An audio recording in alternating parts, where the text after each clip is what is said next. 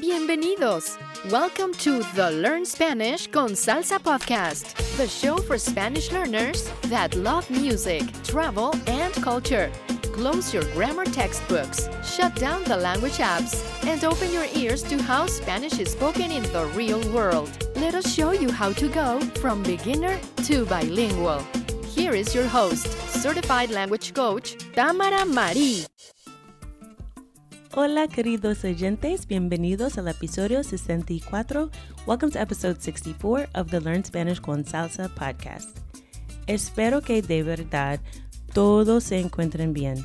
Sé que durante estos días hay mucha ansiedad por el virus COVID-19. Lo importante es que mantengamos tranquilos y a la misma vez atentos para superar la crisis mundial. Pero yo siempre busco el lado positivo de cualquier situación. Si tienes que quedarte en casa, es el momento perfecto para mejorar tu español. Si eres miembro de nuestra membresía de Spanish con Salsa, puedes revisar la próxima lección del curso Learn Spanish with Music y luego programar una clase privada con unos de los coaches de nuestro equipo. También puedes pasar tu tiempo mirando una serie de Netflix en español. Si estás en nuestro grupo de Facebook, sabes bien que he estado un poquito obsesionada con la serie Narcos. La segunda temporada de Narcos México se estrena en febrero de 2020 y se trata de la historia de narcotráfico en México durante los años 80. Lo que quiero compartir con todos ustedes en este episodio no tiene nada que ver con los personajes de la serie, sino que la canción que escuchas al inicio de cada episodio. El tema musical de Narcos es una canción que se llama Tuyo, que fue escrito por el cantante brasileño Rodrigo Amarante. En este episodio voy a desglosar el significado de la letra de esa canción tan adictiva. Si quieres escuchar la canción y ver la letra con la traducción al inglés, ve a learnspanishconsalsa.com/64. Eso es learnspanishconsalsa.com/64. También hay juegos para probar tu comprensión auditiva y tarjetas flash con el vocabulario de la canción. Parece que la canción se trata de amor, pero si escuchas bien, te daré cuenta de que no es así. Ahora empezamos con la letra. Primero dice, soy el fuego que arde tu piel. Soy el fuego que arde tu piel. Eso en inglés significa, I'm the fire that burns your skin. La palabra arde viene del verbo arder, que es parecido a quemar, to burn. Luego dice, soy el agua que mata tu sed. Soy el agua que mata tu sed. Literalmente significa I am the water that kills your thirst. Porque mata viene de matar, to kill. Pero en inglés diríamos algo como quenches your thirst y no kills your thirst. Eso es tan dramático, ¿no? Entonces, soy el agua que mata tu sed. I'm the water that quenches your thirst. El castillo, la torre, yo soy. El castillo, la torre, yo soy. The castle, I am the tower. La espada que guarda el caudal. La espada que guarda el caudal. The sword that guards the treasure. Tú, el aire que respiro yo. Tú, el aire que respiro yo. You, the air that I breathe. Y la luz de la luna en el mar.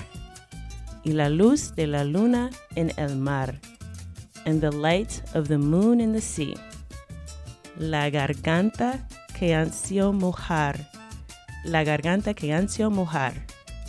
Eso significa the throat I long to wet or to moisten. Entonces, ese ansio es parecido a ansiedad, anxiety or yearning. Entonces, la garganta que ansio mojar, the throat I long to moisten. Que temo ahogar de amor. Que temo ahogar de amor. that I fear I'll drown of love. Y luego hay una pregunta. ¿Y cuáles deseos me vas a dar? ¿Y cuáles deseos me vas a dar? And which wishes are you going to give me? O también puede decir, which desires are you going to give me? Y ahora solo hay 2 frases más en la canción. Dices tú, mi tesoro basta con mirarlo. Dices tú, mi tesoro basta con mirarlo. Eso significa, you say, my treasure is enough to look at. Es algo como es suficiente solo ver o mirar ese tesoro, ¿no? Tesoro es treasure.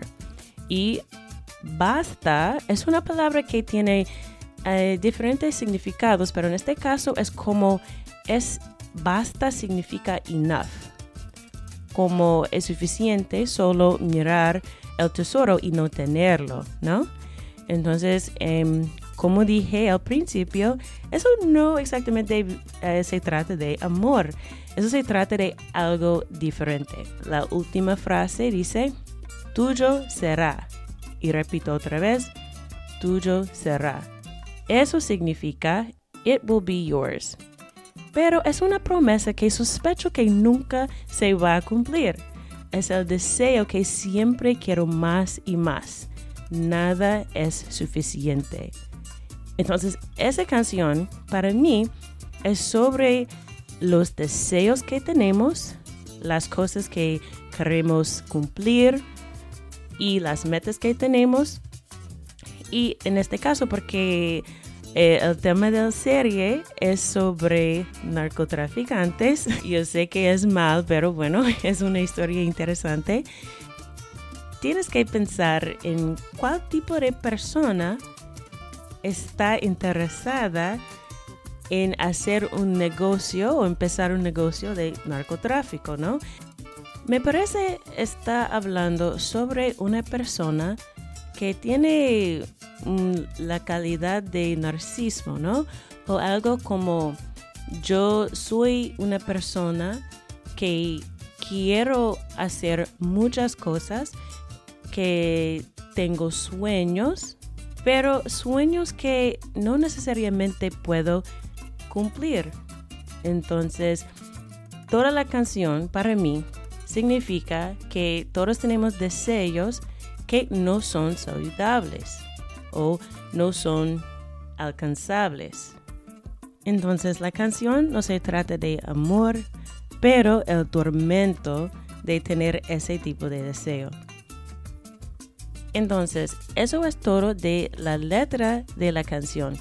Pero ahora quiero compartir un poquito sobre la gramática que se usa en la canción. La palabra tuyo, que es el nombre de la canción, en términos gramaticales es un pronombre posesivo.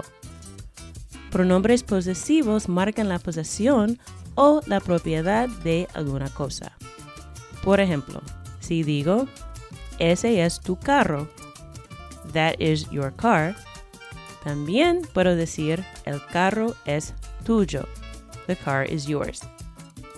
Si otra persona compra el carro, ahora digo, el carro no es tuyo, el carro no es tuyo, the car is not yours.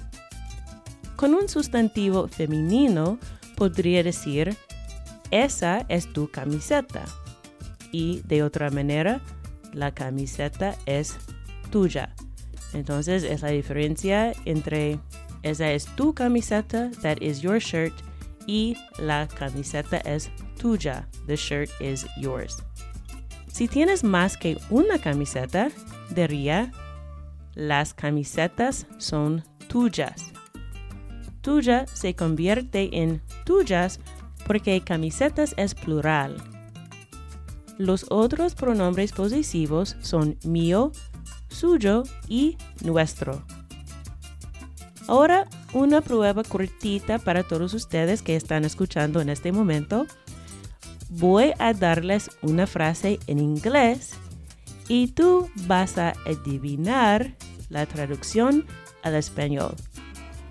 Les doy un par de segundos para pensar y responder. ¿Listos? Entonces, ¿cómo diría en español, that is mine? Eso es mío. Eso es mío. ¿Cómo podría decir, the world is ours? El mundo es nuestro. El mundo es nuestro.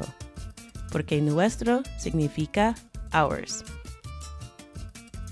¿Y qué tal? It's not mine, it's his. It's not mine, it's his. No es mío, es suyo. No es mío, es suyo. Entonces, en este caso, mío significa mine. No es mío, it's not mine. Y suyo significa his. Entonces, es suyo, it's his. Y el último. ¿Cómo diría, the money is theirs? The money is theirs. El dinero es suyo. El dinero es suyo. Entonces, en este caso, suyo también se puede usar con un grupo plural, como ellos o ellas. Entonces, the money is theirs es el dinero es suyo. Así que hemos llegado al final de este episodio. No te olvides, puedes escuchar la canción en nuestro sitio web learnspanishconsalsa.com/64. Eso es learnspanishconsalsa.com/64 y puedes escuchar la canción y también ver todo el vocabulario que hemos revisado en este episodio. Como siempre, espero que algo de que les he compartido haya servido a caminar un paso más cerca de lograr tu meta de ser bilingüe. Hasta la próxima.